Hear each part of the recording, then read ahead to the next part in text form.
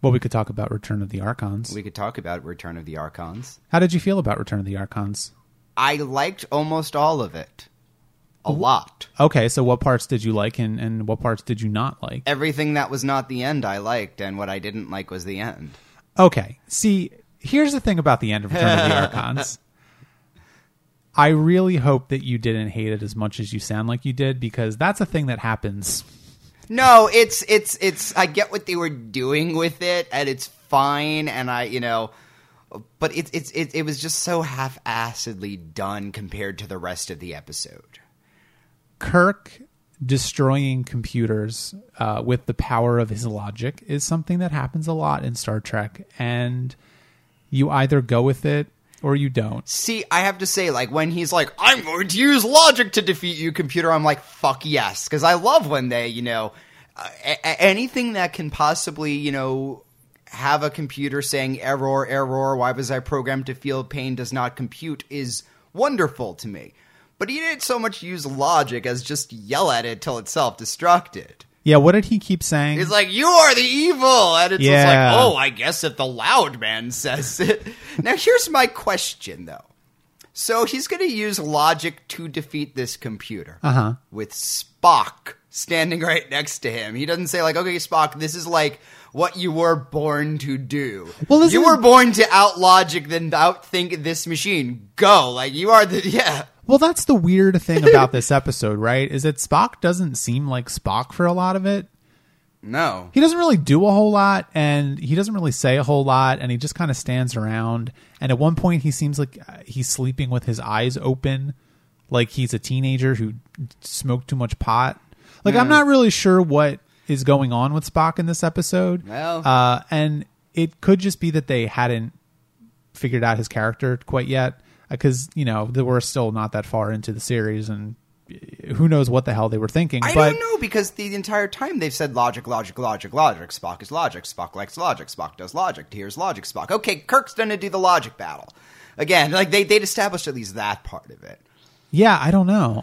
He was there, too, right? Yes, he was standing right in front of him, and he gives, like, he basically says to Kirk, okay, the way you're going to, he has, this computer has its prime directive, that's how you're going to beat it. Which we'll get to in a few minutes. Yes.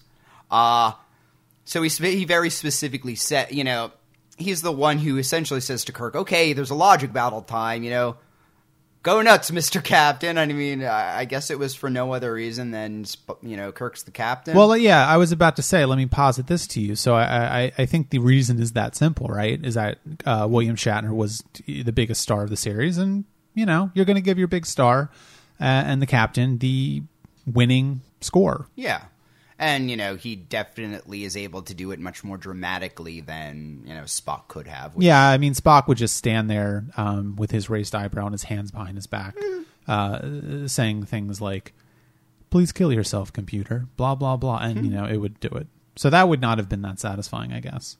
Yeah, but, so much more efficient. I mean, this is a military operation. I don't want them, wasting time and money and resources just to, for the sake of drama. I want them to use the most efficient and quickest methods possible.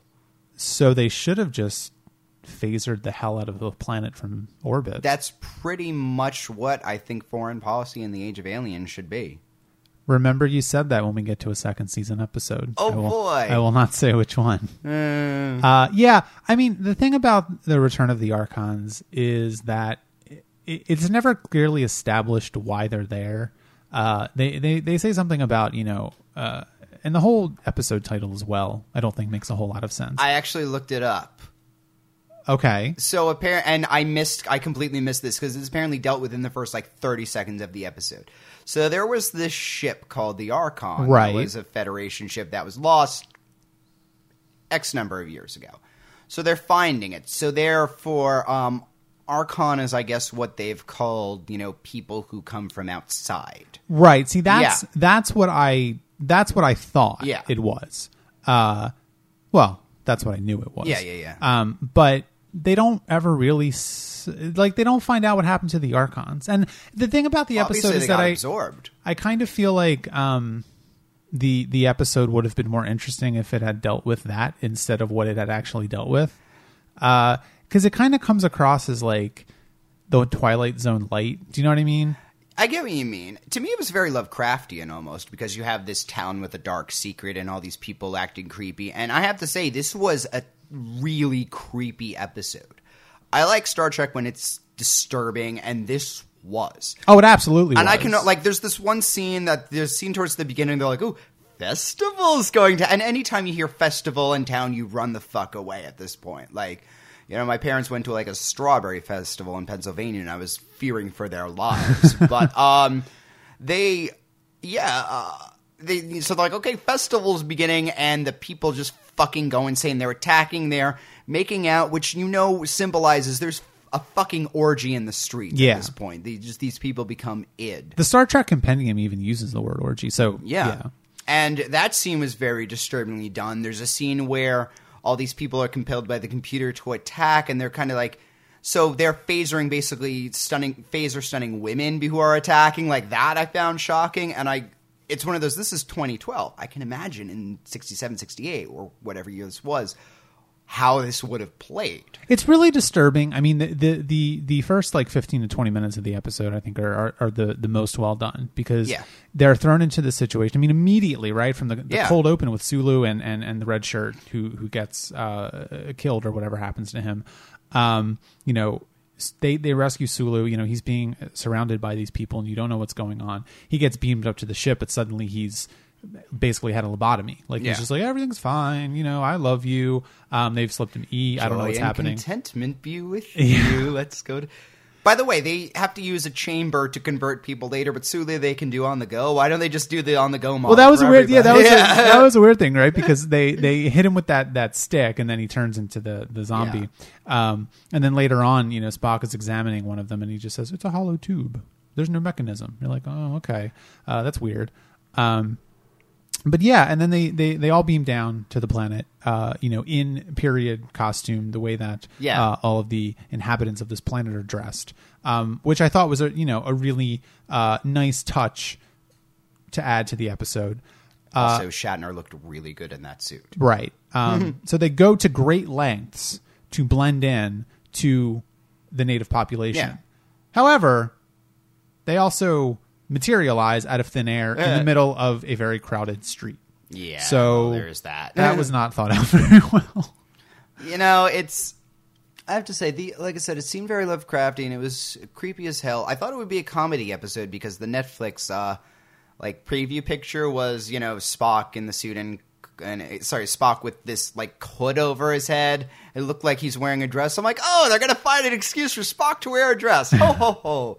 And it was not at all the episode I expected it to be. But well, it's funny because I think you know, we talk a lot about Star Trek having stakes, and I think this episode definitely has them because you know.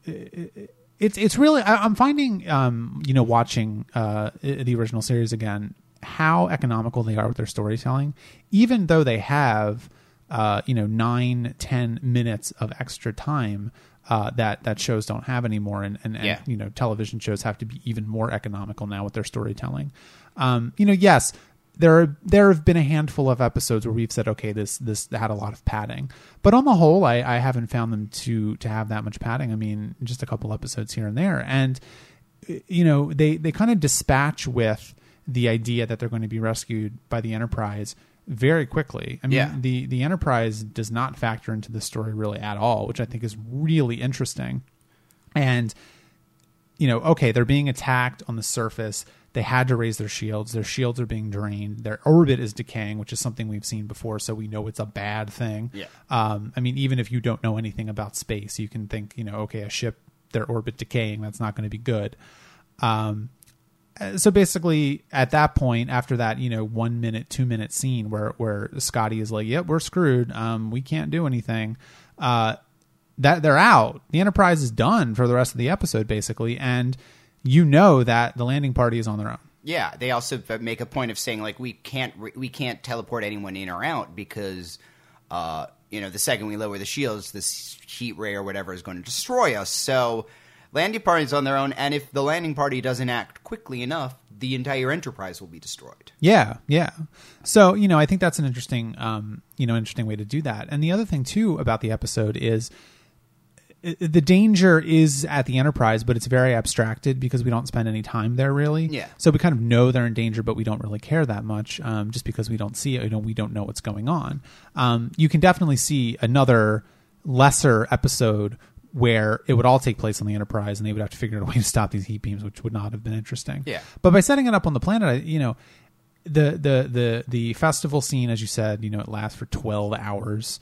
And it's just like pandemonium for the entire 12 hours. And it's really well shot because they shoot it in these long takes. So you see the entirety of this great set, this like outdoor room basically, which is just like a town street with a clock at the end of it, so you know exactly what time it is. And it's just like out of nowhere, just like everyone's walking down the street. The clock strikes 6 o'clock, and as soon as it starts striking 6, just people go nuts, and they just like start freaking out, breaking windows, like raping people in the streets, setting things on fire. Like it's all kind of crazy shit. And then they're running inside. The landing party is running inside, and they're being hid by people who it later turns out is some sort of underground resistance.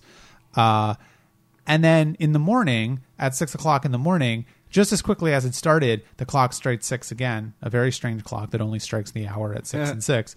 They just stop. Yeah. They just all stop. And just kind of walk, and they're walking around this devastation like it's just a normal day. Not even like it's just a normal day, but like they don't even notice it. Yeah. Like, and I think that's the more disturbing part of it, that they don't notice what is going on. And I think it's really interesting because, later on when we find out that the entire planet is being controlled by a computer, it makes sense. This is kind of like, it's binary. It's either on or it's off. Yeah. And that's it.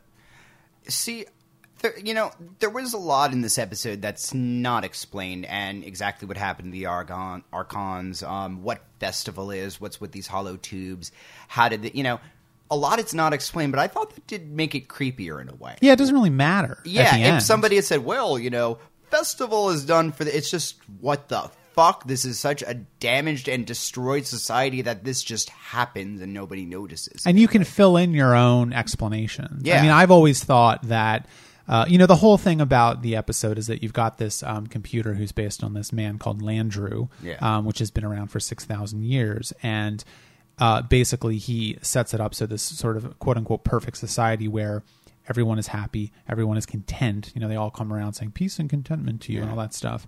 And my whole thinking about Festival was that, yes, that is true, but humans have these baser instincts in them that do need to be exercised in some way. Yeah. And so Festival is a computer's reaction to that, which completely makes sense, I think. Yeah, I think in a way it's saying, okay, we're going to, at this point, the people are exclusively super ego because they have this computer controlling them. So when that's relaxed during Festival, they become exclusively id, I would say. Yeah, yeah. And, it has this skewed idea, well, this is what they enjoy, Bactinian Carnival, you can let loose, And it's never really even explained about, what happens to someone when they do get turned into this sort of like lobotomized content person. Because at the very end of the episode, when Kirk logics the computer into smoking and destroying itself, not smoking cigarettes and getting lung cancer, because that would take a lot much longer than the episode has. Yeah.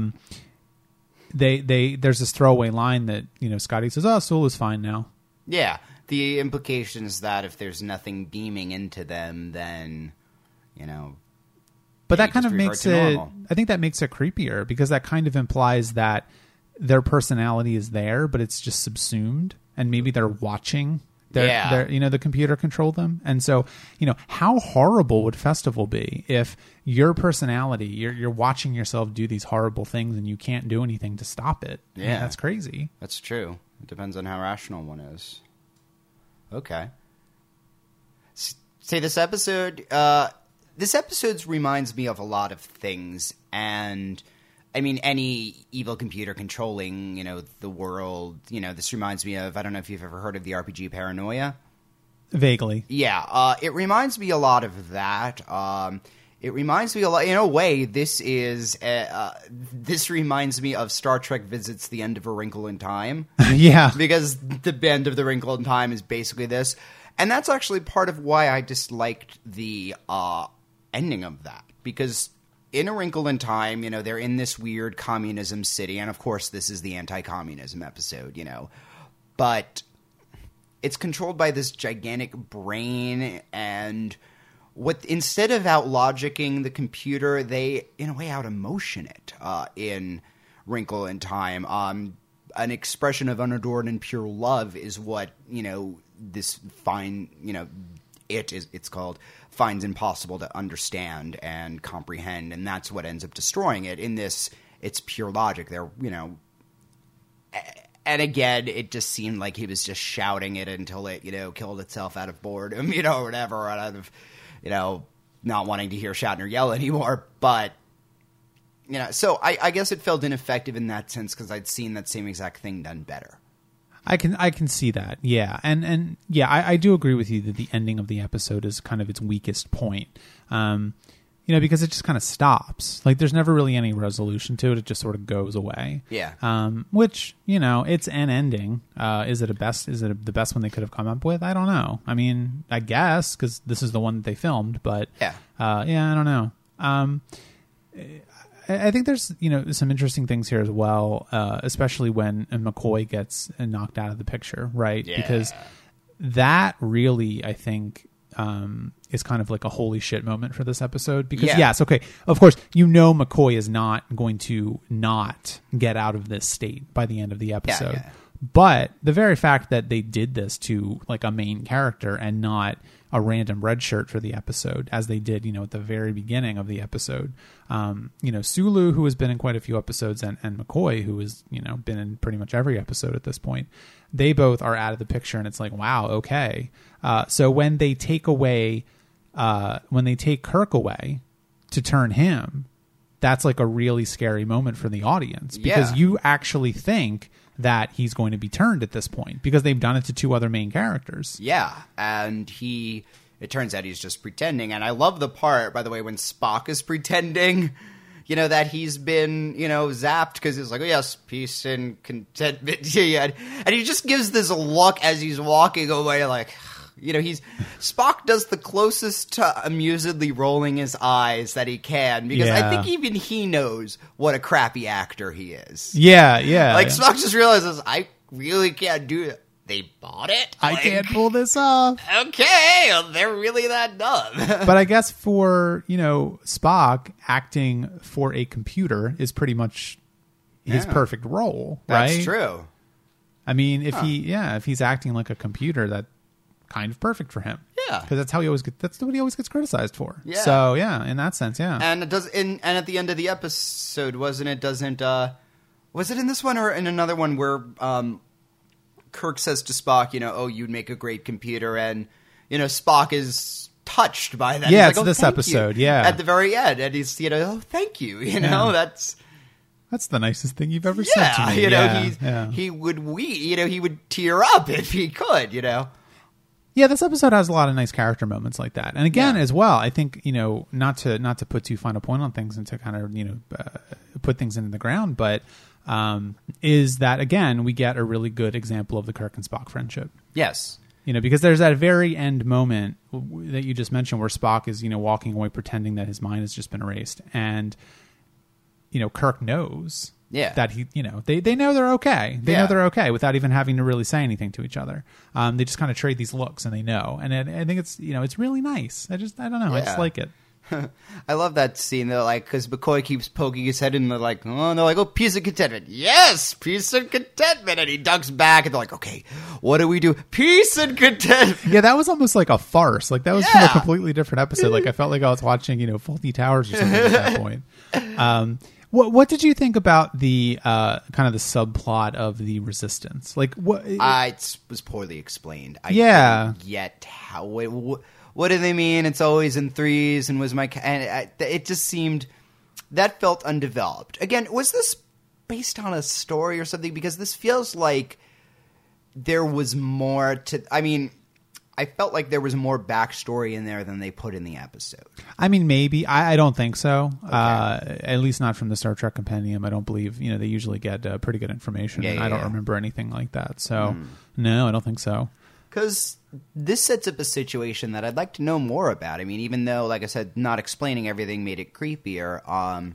They could have, it's funny because I think that they could have more explicitly tied the two elements of this episode that were the least explained, the USS Archon and the Resistance, very easily explained. Everything was going fine on this planet until the USS Archon crash landed, which made some people realize that they were being controlled or they weren't in charge or whatever, you want to have it be. And that started the Resistance. And that makes complete sense. Oh, another thing, one of them mentions, other Resistance guy is immune to the beam. How? Why? Yeah. Why are some people immune to it? I mean, and doesn't Landru know these things? They keep talking about how Landru's all seeing, and all of that, and he doesn't seem to realize that, people who are of the body don't seem to recognize, seem to be easily fooled. You would think that they would immediately realize. I mean, there's almost an invasion of the body snatchers thing kind of going on there. You would think they'd smell their own. Yeah, and this may just be the result of a lower budget because there is a line in the episode where they talk about millions of humans on this planet who are now free, and we don't see millions of humans. We don't even see 30 humans. So we don't know the extent of the body, right? We don't know how many of them there are, and you just maybe just supposed to fill in the gaps and think, there's thousands of them patrolling at all times or something like that. Yeah, I mean, they say they've come from another village or whatever, and people are like, okay, from the valley. The valley. They've come from the valley. They don't know our ways. All that kind of stuff. Yeah, I mean, they know that. Obviously, the people in the town know that elsewhere exists. They don't think they're the only town in the entire world. They don't think that. They know that there's a world outside. Oh yeah, because if they didn't realize that, they would freak the fuck out. Of course, out of all the villages, they happen to pick the one that has Landru in it, Well, I think the explanation is, I think that Landru was supposed to be wherever humans live on this planet. Landru was there. Yeah. And you could even tell that they didn't really buy the story that they were from the valley because, they didn't even say that they were from the valley. Someone said it, and then they're like, oh, yeah, that's where we're from. Yep, well, Landru, we don't have Landru in the valley. I don't know, guys. Yeah, it was that kind of thing. Yeah. It was all very sort of loose. Okay, so the one, there is a Star Trek 101 time. We've got our first mention of the Prime Directive. Which I don't know if you know anything about the Prime Directive. I feel like this is the second mention of Prime Directive. When was the first one? Tomorrow is yesterday. I don't remember that. They talk about how they can't affect the past according to the Prime Directive. Do they really say that? I'm fairly sure they do. I don't think they say Prime Directive in that episode. I would have picked up on that because I know what the Prime Directive is because I'm an American, but, Yeah. No, I don't think they say Prime Directive. Okay. I think they say they can't affect the past because they don't want to affect their future. Fair. Okay. Yeah, I think that's why they say it. Because I would have picked up on Prime Directive. Okay. I mean, maybe they did. I'm not saying they didn't. But anyway, we know we definitely have a mention of the Prime Directive in this episode. Again, it's one of those things. If you don't know the last 46 years of Star Trek, you won't know what the Prime Directive is. You don't know what things they're mentioning are going to be important and what are not, right? So because they've said all sorts of things in the past that aren't important. So no, the Prime Directive is definitely one of those Star Trek things that it starts here, gets mentioned, and it becomes sort of one of the cornerstones of the entire franchise. It's like rule number one for the Federation, for Starfleet. They cannot interfere with any other cultures. Things get added onto it as time goes on. Yeah. And you'll see that. But yeah, it's one of the, I just want to mention it again, just to watch out for that in the future, because it is one of those things that, I think as things come up that are important, that I know are important, I'm going to mention them because I think it's important for you to watch out for them. Yeah. I mean, to me, it seemed like one of those, if the species hasn't made its first contact, you don't make it for them. If they haven't reached a certain technology level, you don't help them out. Once they get to whatever they've considered whatever Starfleet has considered the event horizon, then you can visit openly. Once you've established contact. And I will say, this is kind of like inside baseball, so it's like rules. It doesn't really matter. It's not story based, but later on they established that baseline is warp. Okay. So if a civilization has warp technology, then you can make contact with them. Okay. But before that, no, you can't. Okay. And the whole idea is not to interfere or not to sort of engineer a different path for a society or a civilization than they would take otherwise. But once they have warp technology and they can go into space, all bets are off. And it's the Federation kind of, the Federation is sort of like, and this gets much later on in the franchise, this gets, developed a lot more, but the Federation is sort of like your dad, and your dad knows best. And, once you start going out into space and, the big bad Romulans and the Klingons and all these people can, try and be friends with you and turn you against us, we're going to watch out for you. We know what's best for you. So okay. They kind of like, there's many episodes later on where they sort of like beam down to a planet that just develop warp technology, and so toward the end, they don't even wait for them to like launch a ship. They're just like, oh, they got warp. Okay, let's go down there and be like, hey, Federation guys, we're friendly. Join us. We'll give you stuff. And there's no ulterior motive, really. I mean, this is not a, Star Wars Empire sort of thing. No, it's just they believe that they're right, and from what we've seen, they probably are. Yeah, I think the series is the series values are 100% in line with whatever Starfleet's values are. It doesn't question those values at all, I think. Yeah.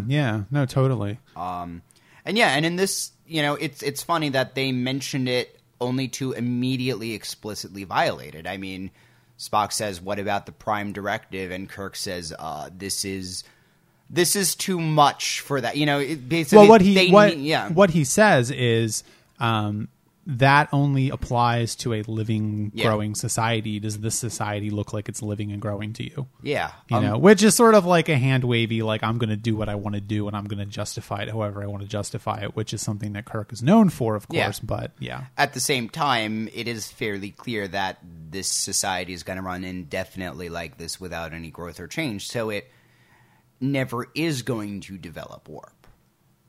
Right, exactly. They never would. And there was that one instance in the episode where one of the Resistance people, pulls out a light. They call it a light panel, I think. And Spock is like, "Whoa, that's like really advanced technology. They shouldn't have this." Yeah. So that definitely is there. So no, go ahead. So now, so these are humans, right? Yes. So what is and something about 6,000 years? Mm-hmm. So how are humans scattered across the universe? Not really supposed to think about it. It's not like that's just one of those things they didn't really think about that well. Okay, so they're either humans or like humans in every single way. Yeah, pretty much. Much later on, there's the concept of like proto-Vulcan societies, like different Vulcan, like they're all sort of Vulcans, but there's a very famous episode of The Next Generation about that. That takes place on a proto-Vulcan planet. It just sort of it's limitations of budget and limitations of imagination. They don't really care, Yeah, exactly. They could have called them something else, but they just didn't. Okay. They may be 97% human, so they just round them up or whatever. Yeah, I guess it's easier to hire human actors than to make suits for everybody, Right, exactly. And one final thing is just, to me, this is, again, harping on this theme of you can't create your own society based on your own image. You have this Landru character who decides how he's going to fix, society. And he creates this world that's based on this, and this computer that runs this, and it's fucked up. Yeah. Again, the individual will is bad. Yeah, no, I think that's right. If you try and create your own society, it's a bad thing. Yeah, and that's something we've seen that a lot before. I mean, I don't even know if it's worth pointing it out anymore, because that kind of is the theme of 90% of the episodes so far. No, absolutely, I agree with you, and which is a little disturbing to me. Why? Because I don't think that the show comes a little more against individualism than I think I like it to. I mean, it's a little schizophrenic in that way, in that this is a collectivist society. This is, like I said, this is communism sucks the episode. And you have, Kirk, who's is very much the I'm gonna decide what's best for everybody, but it almost seems like there is the one right, and everything else that doesn't adhere to that is wrong. Again, the show's values are very much in line with Starfleet's values. We haven't seen anything bad about Starfleet. They're unambiguously good. Well, I wouldn't necessarily agree with that. I mean, they did try and railroad Kirk and court-martial. That being said, all the evidence was against Kirk. True. What they were figuring was that Kirk had gone rogue, essentially. Yeah, I can kind of see that, but I think, in terms, there's evidence and then there's evidence, you know what I mean? Yeah. And, the Commodore in that episode basically was saying, Kirk, resign, it'll make Starfleet look bad. Yeah. That's not the actions of a 100% good agency, I wouldn't say. At the same time, he was giving somebody that he thought was guilty of sin the opportunity to quietly go away based on his, basically saying, look, this is the worst thing you've ever done and probably the only bad thing you've ever done. I'm not going to let this ruin an entire career of doing good. So I don't know. I don't necessarily see that read on it because I just always got the impression that the guy just didn't like Kirk and finally was happy that he got something to hang him on. Oh yeah. But, that's definitely there, but both interpretations might be correct. Fair enough.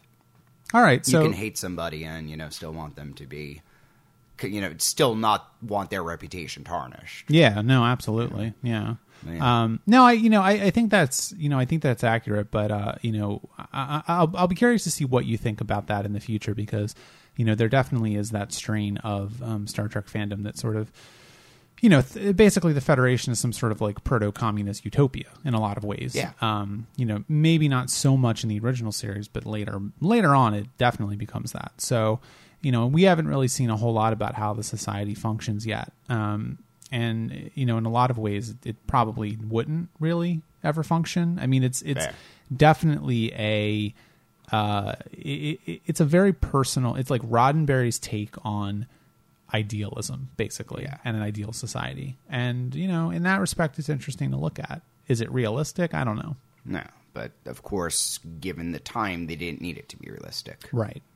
All right. So what would you give Return of the Archons? This is a solid 7 Tribble episode. Right. It was scary. It was creepy. It was really interesting. The ending just kind of happened. Okay. A stronger ending would have pushed this over. I'll give it a 6. Okay. Yeah. Okay, so let's move on to Space Seed. Yes, which is one of the episode whose titles I know. And why did you know that? Because I've seen Wrath of Khan. Ah, yes. Yeah. Yes, you have. So you know the outcome of this episode. But just put that out of your mind and just Well, I have to say it was interesting seeing where this came from because I didn't know anything about who Khan was when I saw Wrath of Khan. And so it's interesting seeing where that came from and seeing it backwards in a way. Yeah, no, I think that's interesting. Well, no, I think, that talk on that more. I think that could be an interesting thing to, to hear because I don't know that many people have ever seen it that way. Well, in a dramatic irony kind of sense, I know exactly what's going to happen eventually. This is a seriously bad guy that they're, resurrecting. And a lot of the episode is this mystery of who was this guy, and why is he here and why are they? And I know exactly why. And it's almost... It makes the threat a little more dangerous in a way. Yeah. Well, that's one of the things that I like most about this episode.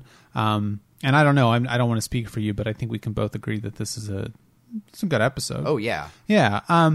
That's one of the things I like the most about this episode is that the threat that Khan represents comes about very slowly. Oh, yeah. Like, it's built up for like 30, 35 minutes.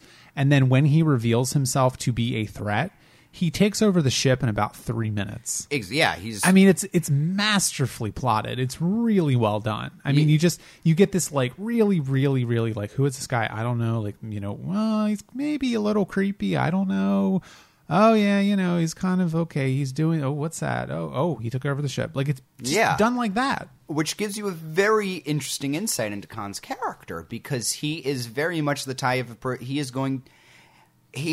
Other than this, the moment at the beginning when McCoy, when he wakes up and he's kind of attacks McCoy and he's like, oh, where am I? What's the shit? that's the only moment he's explicitly threatening. The rest he's just cryptic. Yeah. Yeah. And he's the type of person who realizes, okay, there's no threat to me here. They're going to give me the, more information than I need. He kind of just bides his time and waits for his moment. And when he sees its moment, he doesn't hesitate. He's preparing, and then he strikes. And that makes him, in a way, more of a threat, because he's not going to just... A lot of the other villains we've seen have either been like monsters or just impulsive or bad ideas or, but Khan waits. Khan plans. Khan is, obviously he's hyper intelligent, he's... Well, I think that hits on something really interesting about this episode, right? Is that, yeah, like you said, most of the other episodes so far we've seen that have, sort of a central villain character, whether it be the Man Trap or the Corbinite Maneuver or, who isn't really a villain, but, for most of it is, Balance of Terror, Conscience of the King, all these episodes, they center around someone who is evil, right? And they may not know it at first, or they may know it at first. But at the end of it, Kirk, Spock, and crew have out-chessed the evil guy. They can't out-chess Khan. And I think they kind of know it. Yeah. And the only reason that they succeed is that the historian sees what Khan is doing to the crew of the Enterprise, basically killing them. Yeah. And decides to not go... killing, torture. Yes, torturing. It's worse than killing. Torturing and then killing. Yeah. Because it's set up so that she realizes what Khan is actually like and what he's doing to the crew, and then just by accident basically stops. And so the only reason why Khan doesn't succeed in commandeering the Enterprise and then going on to take over a planet, as McCoy chillingly says, it'd be really easy for Khan to take over an entire planet with a starship. Yeah.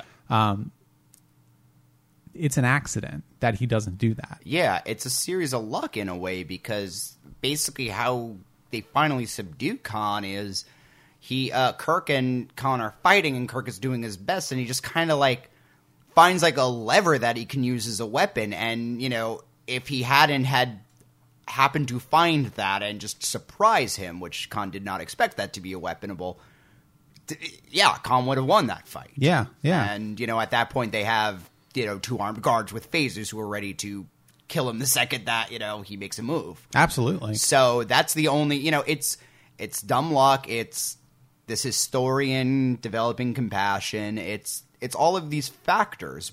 But I mean, while Kirk can't out-chess him, they can match him. That dinner scene. There's a scene when they're at dinner and they're trying to figure out who Khan really is, and Khan immediately realizes what Kirk's trying to do, and he has there's that great line where he basically Spock is asking him Spock is asking Khan a series of questions, and Khan is sort of cryptically answering them and not answering them at the same time, and then he basically turns to Kirk and says, very good, you're having your second in command do your dirty work, so you don't realize how so I don't realize how smart you are, basically is what the implication of what he says there. Yeah. And then he has this line where he's like, look, some who is it that says oh, this is a dinner party, not a battle? And he says some people feel that conversation is the same as warfare. It's just I prefer it more open. Yeah. And at that point, Kirk's like, okay, gloves are off. Who are you? And he just keeps going until Khan finally says well, we, meaning the superhumans, and he immediately realizes his mistake. And he's like, oh, good job, you won. You got that one, And he respects a good opponent. Yeah, and I think in that scene especially, and in that instance where he does slip up and reveals who he is to Kirk, that's really the only way that Kirk has to get him, right, is to sort of feed on his ego, and get him to reveal who he is. I mean, Khan does all the work himself. Yeah, well, that's his. It's the typical flaw. It's hubris. That's what Khan may be perfect in any way, but Khan knows he's perfect, and that's where his weakness. It's interesting how they play on that. Well, it picks up, I think, as well on something that you said when we were talking about Return of the Archons, and something that we've talked about in previous episodes of Trek about, is that, yeah, the show sort of sets it up as power is inherently a bad thing, and you have to have checks on it all the time, and creating your own reality in your own world where you have sole dominion over things is really bad. And there's this one line that Spock says where he says something about the danger of personal ambition. And I think, it probably wasn't intended, but it works really nicely as a way to explain why the Society of the Federation is the way it is. Because if they did have this horrible war with Supermen who were created using eugenics, eugenics again. Right. Again, eugenics. That was a big thing in the 60s. And that was kind of, the 40s with the Nazis and everything like that. The show is definitely against eugenics. Right. And, you're looking at a show that was made only 20 years after the end of World War II. Yeah. So, of course, it would have still been, pretty on the minds of all these people writing these episodes and watching it. Yeah. Khan is kind of Hitler. Yeah, exactly. Khan is Hitler. They call him Napoleon. But, in effect, it's pretty much the same thing. Napoleon, perhaps wasn't as insane as Hitler, but he also did not have mid 20th century military technology. Yeah. So who knows what he would have done. That line is really important, I think, in maybe explaining the impetus behind a lot of the Federation's actions. They want to encourage personal ambition to a degree. In a structure. Yeah, within a structure and within reason. And they don't want to give any one person too much power. And not only that, they don't want to create a society where any one person can capture that much power in any way. Yeah. There's always this idea in Star Trek that admirals don't do anything. And, this episode sort of made me think maybe there's a reason why admirals in Starfleet don't do anything. Once you get to a certain point of talent and ambition, they promote you upstairs, basically. So you can't get any, big ideas, basically. I don't know if that, I don't know. It just seems like an interesting read to me. I wonder how much of that was intended, and, of course, I doubt a lot of it was, but that is an interesting angle to think about. Yeah, yeah. And I'm surprised that the backstory of Earth is that dark. Well, it's interesting, right? Because I think that there's two things there. This number one, it picks up on something that we first mentioned last week, and Tomorrow Was Yesterday, because there's that which Tomorrow Was Yesterday took place in the mid 60s, and there's a scene where they capture Kirk and they say they're going to lock him up for 200 years, and Kirk says, that sounds about right. Yeah. The implication being that okay, Star Trek is taking place in the mid 22nd century. Yeah. Which it turns out is not the case. It's actually taking place in the mid 23rd century, which is established later. Okay. But, 2 episodes later in Space Seed, when they discover that the SS Botany Bay was launched in the mid 1990s, and they say, oh, you've been asleep for 200 years. Again, you have that establishment that the show is taking place in the mid to late 22nd century. It's 2200-ish. Yeah. I don't know why they changed that. Yeah. I've never read anything to the effect of that or any explanation of it whatsoever. I think it's interesting though. See, it's funny because changing tax a bit. I wonder how, because this history doesn't seem that distant, and yet somehow at times it does feel very distant to them. So I guess how to explain it is, they have this guy on their ship, and they know his name is Khan, and they're reasonably sure he's a superhuman, and that's as far as they can go with it. This is the one instance where Wikipedia would have actually been useful, But what I think it's funny, if you found a guy walking around with a funny mustache, he says, "My name is Adolf," but I'm not going to tell you my last name. You think, oh, well, you're fucking Adolf Hitler. I've seen a picture of you, When they finally find Khan, they're all, they say, well, he controlled a quarter of the globe, and, McCoy says, I almost admired him. And they're like, yeah, he So they all are familiar with him, even if he's not the first thing on their minds, anything. None of them would think, well, this guy looks a lot like Khan. Well, I think there's a couple things there, right? I think number one is that, in the episode, it's established that this took place 200 years ago. So, okay, it's 200 years, it's 250 years, whatever it is. It's a long fucking time ago. And I can kind of see, we all know what Hitler looks like, right? But we all know what Hitler looks like because we went to school and we learned about this stuff when it happened 40 to 50 years in the past. When Hitler is 200, 250 years in the past, yes, people, in college are still going to study it. But maybe they won't study it to the degree that we do now, and maybe they won't know what Hitler looks like. I mean, and also a side point is that Hitler was very specific about getting a lot of pictures of himself out there. Right. So, I mean, the implication in the episode is that they found the picture of Khan. Like, they don't ever come out and say it, but it's like, this is what he appeared as in the mid-1990s. So that might have been the only one that ever even survived. And they do make a point of saying that, like, the records are spotty from that time period. And the historian character says, MacGyver's, I believe her name is, makes a point of saying that she would love to talk to them because, the records are very spotty and they don't have a lot of information about that time period, which, makes sense because if there was this like global world war that, the entire planet, 1/4 of the planet was entirely decimated. It makes sense. Newspapers don't really survive, nuclear weapons. Yeah, so. True. Again, it would be it would be really interesting for them to put a Star Trek series set in that time. During the eugenics wars. Yeah. That or like the backs or the beginnings of the eugenics wars, something dealing with that. That would be really interesting. Yeah. It's something that is sort of ignored in most of the Star Trek franchise. Okay. It's interesting because Spock in this episode says, World War III, your eugenics wars.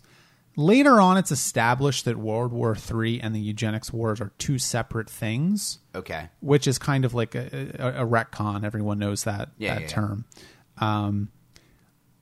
But I like there's really no other way to put it. It's ballsy to say, oh, you know what? In 30 years, World War III is going to happen. Like, that's really kind of weird to do. Like, why set it in the 1990s? Because that's far enough away for someone watching it in its original airing to go, oh, that's in the future. But it's not really that far. And here's also the other thing. If Khan's in the 90s, he had to have been born in the 60s. Yeah, that's true. Because, he appears to be late 30s, early 40s. So, yeah, about the 50s or 60s were when these experiments would logically have taken place for him. I didn't even think about that. That's that's a good point. If he's not born contemporary, he's in a year or so. So, I don't know. I wonder what... That gives it some very disturbing shadings because that kind of is saying, you know what, this world war that happened on this TV show in the 1990s, those people were being born now. Yeah. And, it's like, whoa, maybe we're doing stuff now that we're not going to be proud of in the future. What were I don't know what the scientific climate was at that point. I know everybody was worried about, especially in America, we were all getting to the moon, and that's where concentration was. But were there any programs like that for eugenics, or had we moved on from that? Oh, sure. There was the when were the Tuskegee experiments? Not too far removed from that, within 20, 30 years. I want to say 30s. But... you had that. You had your atomic weapon tests that were happening in the 60s. I guess it was just a general, we must make sure that science is responsible. Exactly. I think that's the takeaway of this whole episode, right? Is that we have to make sure science is responsible. Yeah. Like, yes, science is an unqualified success, but science is neither good nor bad. Science is, and science is a tool. It's a way of understanding the reality. But we have to make sure that we have to use what comes out of science for good ends. Yeah. And I think what I think is interesting about the show is it doesn't believe that the ends justify the means.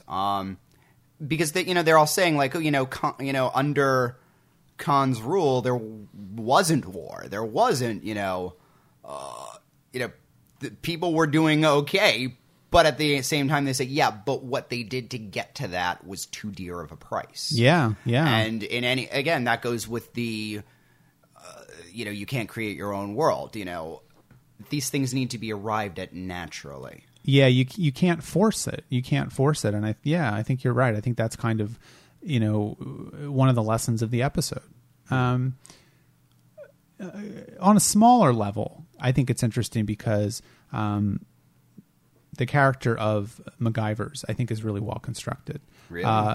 Yeah, I do. And I'll tell you why. Okay. Because she's set up. You don't know who she is. She really doesn't have much of a personality.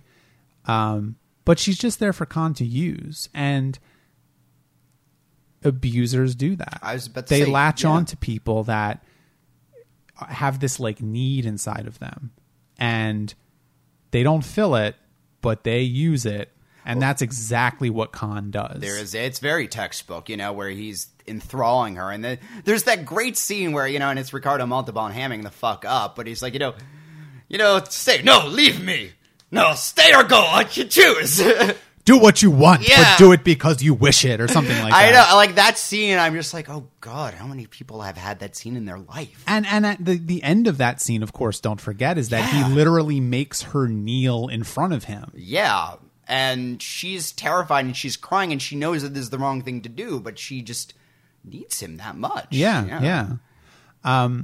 And then later on, of course, she does save the day, quote unquote, by going down and saving Kirk. And then, of course, they're leading Spock down to this chamber and they're going to put him in the chamber and kill him. She rescues Kirk and they save the day, but there's no implication there, and there's no understanding that what she's done is a good thing and in any way makes up for what she did in allowing the situation to happen in the first place. Well, that's why she's part of Khan's quote-unquote punishment at the end, which is very interesting what they do with Khan at the end, because I think their admiration for Khan's ideals, at least, is still there and very much plays part in it, because they basically say, okay, we're going to give you a planet that's going to suck. And if you're really as good as you say you are, you're going to make it not suck. And, I think Khan accepts it because he thinks it's a much more interesting challenge in a way. Yeah, it's kind of like they're saying, okay, you think you're so great, prove it. Yeah, and he basically says, all right, yeah, I guess it would be a little too easy for Khan to take a planet with a starship. And that might be kind of disturbing, actually, right? Because that may indicate that one of the values that the Federation places really highly is testability. And yeah, maybe you're right. Even though you're a horrible person who is abusing people, using force, torturing people, your ego is off the charts. You think you're better than us because you're stronger than us. You think you're better than us because you're smarter than us. Yes, you can outwit us any day of the week. You can outfight us any day of the week. But there's more of us than there are of you. Yeah. But let's put you in a situation where the numbers don't matter. And let's test your theory. Let's see if you really are as good as you think you are. And that's actually really dangerous. Oh, yeah, because if Khan does as well as he thinks he will, then he'll build his own starship eventually. Exactly. And, the implication at the end of the episode is that they kind of think that he will succeed, because McCoy even says, wouldn't it be interesting to go back there in 100 years and see what happened? At the same time, I almost wonder if they think that that'll improve him. Do you know what I mean? Like, if he's on this planet where he has, number one, this woman who is of the Federation no matter what, and will kind of, they hope, exert an influence, and, they're working hard. Taking over Earth, which has all of this technology, is really easy to do, and unfettered, unrestrained power that has no discipline. I think they're kind of putting him on here to teach him discipline. Yeah, kind of like he's a puppy. Yeah. They're slapping his nose and they're saying, you know what? No, you can't do that right now, but maybe when you grow up a little bit. Yeah. We allow you to do things. Yeah, we're going to give a thing. If you destroy yourself, we're not going to notice, and if you succeed, maybe you will come up with a world that's perfect. Yeah, maybe. And, hey, if the world is perfect enough, you won't need to conquer people to get there, I think one of the one of the things about the end of the episode that I think is kind of interesting as well is, and this is a small point, but wouldn't there be like groups of people on Earth that were really interested in putting Khan on trial? Oh, because the implication is that they defeated all these Supermen, right? And there were like 80 of them on the loose that they never found, and those 80 plus were on the ship that they found Khan. So basically they have all of the remaining dictators that basically destroyed the entire society of Earth 200 years ago. Wouldn't they want to put them all on trial? Like, I just kind of feel like that's kind of a failing of the episode. Like, Kirk is unilaterally making this decision that it would never have been made unilaterally. Like, he just would not have done it. And I can see how that's not a like dramatically satisfying ending, and I can see why they made the ending the way they did. But just on a pure logic level, it doesn't make a whole lot of sense. No, I know. I mean, the implication is that Kirk has this power to drop all charges and decide what that's all given because I assume it's happening on a ship. It's his world. And, exactly. Whatever. See, I don't know, because on the one hand, I agree with that. On the other hand, this was so far into their past and society has moved so far on from this that maybe what's the point is kind of part of the implication. Like, okay, maybe not, maybe what's the point, but let's not open old wounds. There's no statute of limitations for murder. Yeah, that being said, the show accepts redemption. Yeah. And they're giving him a chance for redemption, and I think by Khan taking it so excitedly at the end, that's kind of him looking for that. Yeah, maybe you're right. What I liked about this episode is there's a couple of really awesome character moments where characters show just a lot more bravery than they normally get a chance to. McCoy at the beginning, again, he goes into Khan's room to check on it, and suddenly Khan grabs his throat and holds a knife to him, and the first thing McCoy says is, look, pick one. Are you going to stab me? Are you going to strangle me? Just do it. Okay, if you want to, stab me, here's the artery. That's going to make it easiest, quickest, most efficient, I'm your doctor, and he is just, McCoy is not flinching. He knows that and he's calling this guy's bluff. And you can tell that Khan respects him. Yeah, because he knows that, okay, this guy isn't flinching, And I think that's part of why Khan doesn't ends up biding his time, because he realizes, okay, these people are a lot better trained than I expected them to be.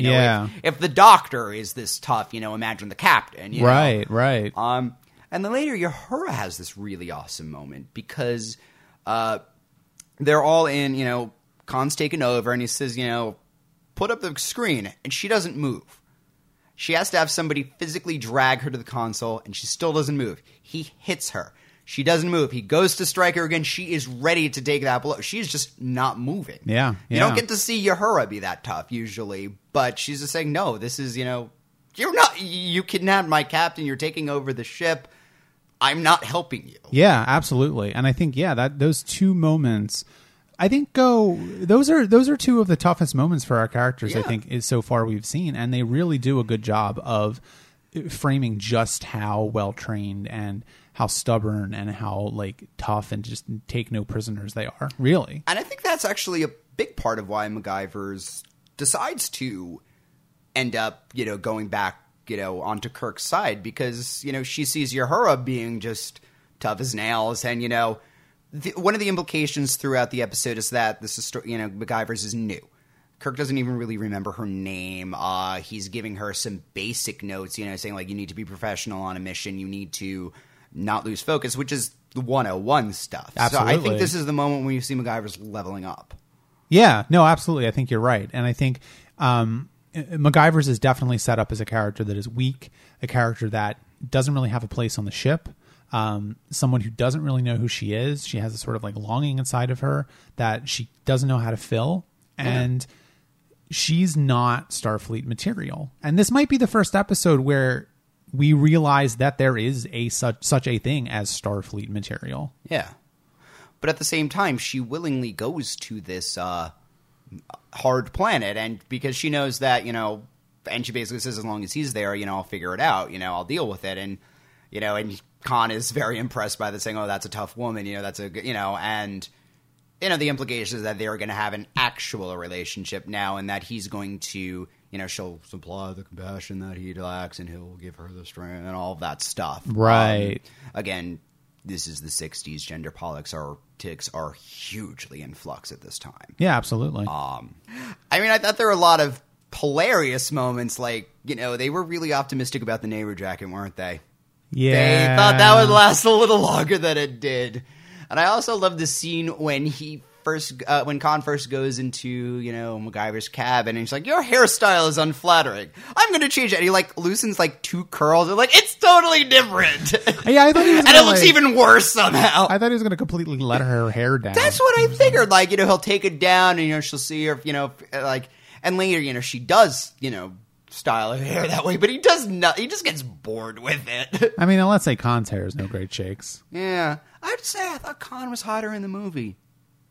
Well, it was Ricardo Montalban 20 years later, so... Yeah, with a still amazing body. Yeah,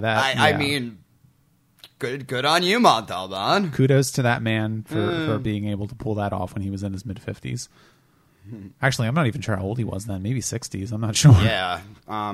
It's also nice to see that, Shatner and Montalban actually interact in this episode, because they aren't in Khan if they're not actually in the same room together ever. No, correct? No, they're not. Yeah, they are here, and I liked that, because again, the two of them are very broad actors, and they do really well together. Yeah. I thought it would be interesting to hear your thoughts on Space Seed and how it developed, especially when we talk about Wrath of Khan. Yes, later on. I'm again watching this episode without knowing about the movie. Having seen the movie, I know that Khan is one of, their greatest enemies. If you would see this, you would think he's just any other monster of the week, really. Having seen the movie first makes the threat bigger for me. Interesting. Okay. Well, that's probably a good place to leave it. Yeah. So how many triples would you give this episode? This is an 8 triple episode. Wow, 8. Yeah. I'd give it a 10. Really? I really like this episode. No, it's a really good episode. I almost wonder if I would have rated it higher had I not seen the movie first. Yeah, maybe. I can see that. Just because the movie is, the world's more developed, you have more of a, it's more. Hey, an 8 is good. No, 8's a great episode. And that leaves you room to more highly rate other episodes. Such as the Corbomite maneuver. There you go. Yeah. All right, so good. Next week, we're going to cover A Taste of Armageddon and This Side of Paradise. Taste of Armageddon sounds kind of delicious. That's a nice little tit for tat next week. Armageddon and Paradise. Maybe they're the same thing. Whoa. Well, we can talk about that next week. All right, I'm excited for this. All right, so I'm join gonna go us. home and watch it. See you next week. Bye.